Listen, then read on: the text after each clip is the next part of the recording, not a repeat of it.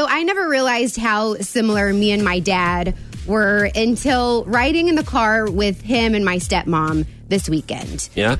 So first of all, my dad will not drive. He always makes his wife, Kim, drive. What? Okay? And I found out this weekend that all of his brothers are the same way. And the reason why all his brothers make their wives drive. Well, their dad made his wife drive. My grandma. Okay? So none of my uncles will drive. However, they will sit in that passenger seat and I mean pick their poor wife apart and tell them everything that they're doing wrong.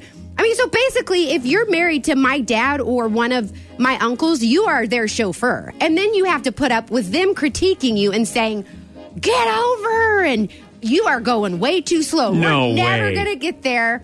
So I'm riding in the back of my dad's truck. And, poor Kim is like on pins and needles. Kim is my stepmom because my dad is griping nonstop and saying, Kimberly Ann, you couldn't drive a shark stick up a goat's butt. So like all this crazy. Thanks for cleaning that up, by the way. Yes, that wasn't really what he said. But me and Tingy are in the back. And I'm like, Dad, you've got to relax. She's nervous. I can tell.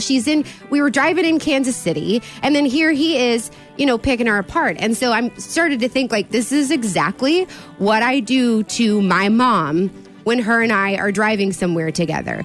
I won't drive. Okay, I will sit in the passenger seat, but I will always critique her and we will scream and yell at each other because she's not driving the way that I want her to drive. Yeah, no kidding. I've mentioned that before. It's like, then why don't you drive? Yeah, and see, and I never realized why I hated driving so much. I just don't, like, if someone else can do it, I don't want to drive. Well, now I know that it's just, I got it from my dad and he got it from his dad. And, so it's a generational thing. It is. And so it's something I just had no control over, and I realized this weekend that it's not that I'm an a-hole and just want everyone else to drive me around. And it's not that, I want to critique everyone else. It's genetic. Oh, it's genetic. So that's what you're going to blame it on. Yes. Okay. So, I kind of felt a little bit better. But then I got to see a little bit of myself, in my dad and how he treats Kim.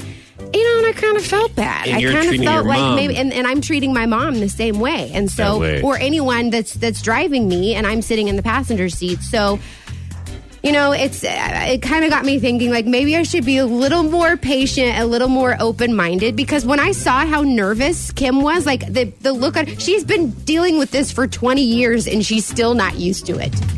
Okay, I guess the real question is, does Tingy do this to you? And or are you going to do this to Tingy when he starts driving? Make him drive me around everywhere. Do we want to make this generational thing continue with the driving? I know. That's so true. Is Tingy going to make his wife or girlfriend drive him everywhere, and then he's just going to sit in the passenger seat and rip them apart while they're doing him a favor?